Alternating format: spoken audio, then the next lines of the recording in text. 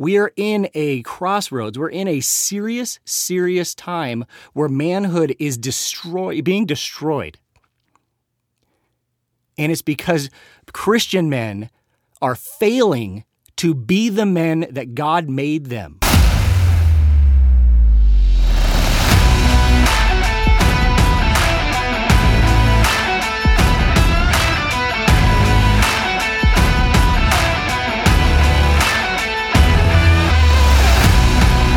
Hello and welcome to the Restoring Manhood podcast, where we are engaging men in the conversation about what it means to be a man in today's society.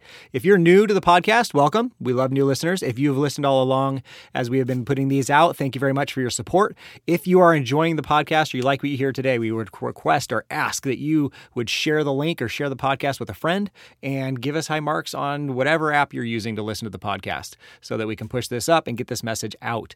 I think in today's society, this message about what it means to be a man is becoming more and more and more important because manhood is becoming less and less popular and more something that we are told we shouldn't be. So, welcome to the conversation and welcome to the journey in discussing and discovering and restoring manhood in today's society. Now, if you've been listening for a while, you've noticed that I haven't released a podcast since late January. And so we've been about 4 months off. And part of the reason is because I've kind of struggled since my last podcast, which was titled A Message for Christian Men, as to really where to go next with this podcast and with this movement. Initially and originally, when I had started with Restoring Manhood and I started the podcast, I had kind of decided that I was not going to overtly push my faith in Christ or my Christianity on the podcast, that I was going to discuss topics that were general to manhood, that were all tied to effectively Christian fundamentals. And I'd hope the podcast would reach guys of all across the world, whether Christian or not Christian, and potentially have some guys maybe hear what I have to say and realize that God did have a purpose for them. Effectively, I was hoping that this might be a bit of an outreach kind of thing, and that guys who did not know who Christ was would hear my message, and they would hear the weaving of God's message for them through what I said. And I was not going to be overtly a Christian podcast because, to be honest, the Christian podcast world or Christian movies or, typically all the Christian stuff, to be blatant, a lot of it just sucks, and I don't want to be tied to that. And a lot of what I want to discuss on this podcast is the antithesis of what has been created, I believe, by the Christian church in the United States of America. I think that the Christian church in the United States of America, in my experience, which has been pretty broad, has done a huge disservice to men in understanding what it means to be a man. I think that the Christian community has told men that being nice is more important than being bold and strong, that being kind and submissive is more important than being obedient and powerful and direct and honest. I think that Christian men in today's society have been effectively neutered by the Christian church. And that is why we are in the place that we are in today. I think that if I was an enemy of Christianity, if I was an enemy of the powerful church and the Christian church in the United States, what I would want to happen is that I would want to take the powerful players off the field. I would want to take those that would defend the faith, that would defend truth, that would defend the weak, that would defend their families, that would powerfully go out and protect those that need to be protected. I would want to take my threats and I would want to take them off the playing field. So I think that what has happened is that in the Christian church, somehow the enemy has convinced and pushed the Christian church so far away from the fundamentals of what it means to be a man as defined by biblical characters, which I talked about last week, that men today are weak and they're off the table. They're off the war zone. They're off the battleground. And the Christian church is without a rudder. It's adrift. And the reason why is because the men have failed at being men. Men are afraid to yell. Men are afraid to have passion about what's righteous. Men are afraid to argue loudly. Men go to these small group Bible studies and spend the whole time talking about their porno and their addiction and all this kind of stuff and how much sinners they are, and they're obsessed with their sin and aren't just told, stop it, knock it off, and then move to what is God calling you to do? Yeah, we're all sinners. We all screw up. We all have problems. This is how you deal with it. You stop it. You don't talk about it every freaking day.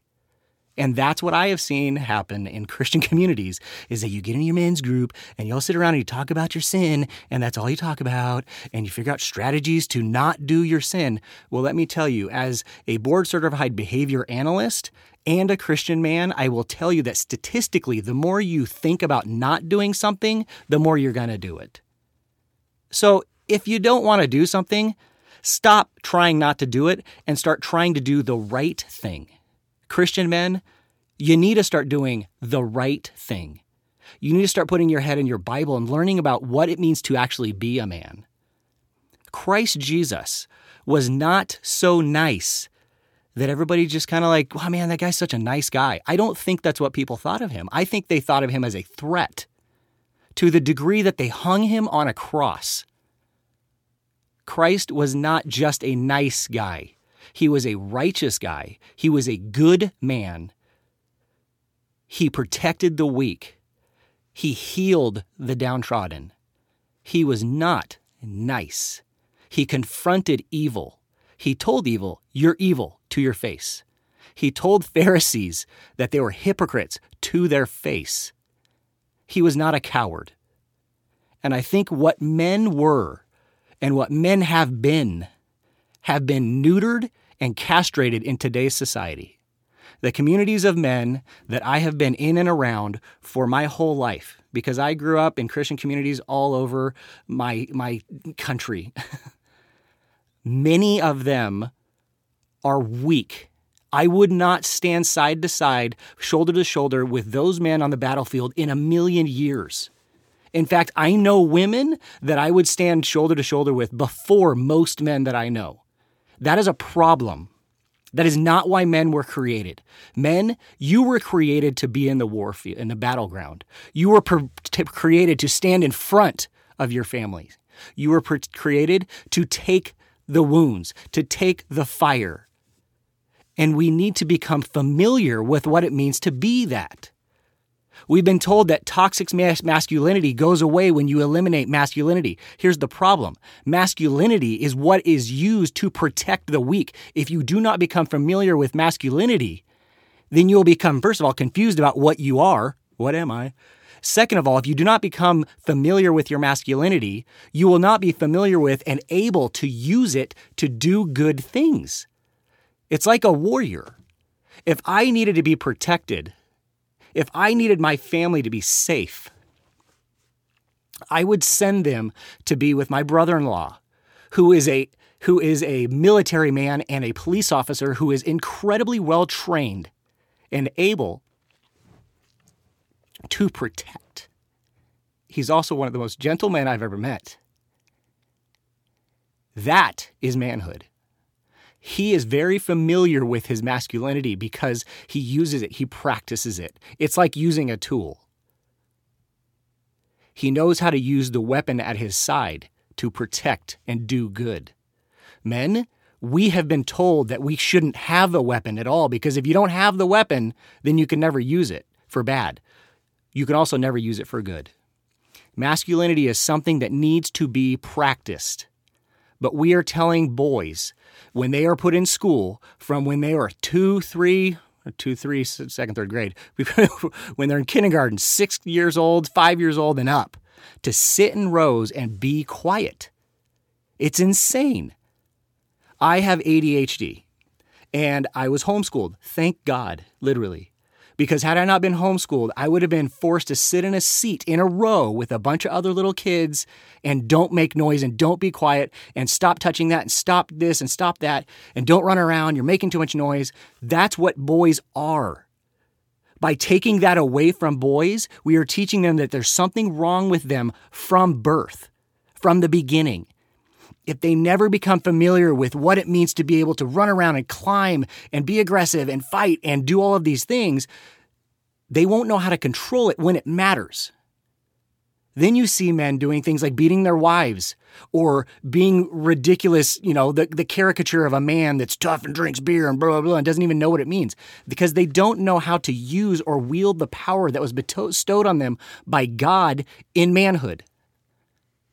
We are in a crossroads. We're in a serious, serious time where manhood is being destroyed. And it's because Christian men are failing to be the men that God made them. If you're listening to this and you are a man, I need you, I beg you to go get on your knees, ask God what he made you to be. I can't tell you what to be. What can I can tell you to be is that you were made for a purpose, that God made you, and that is to be a man.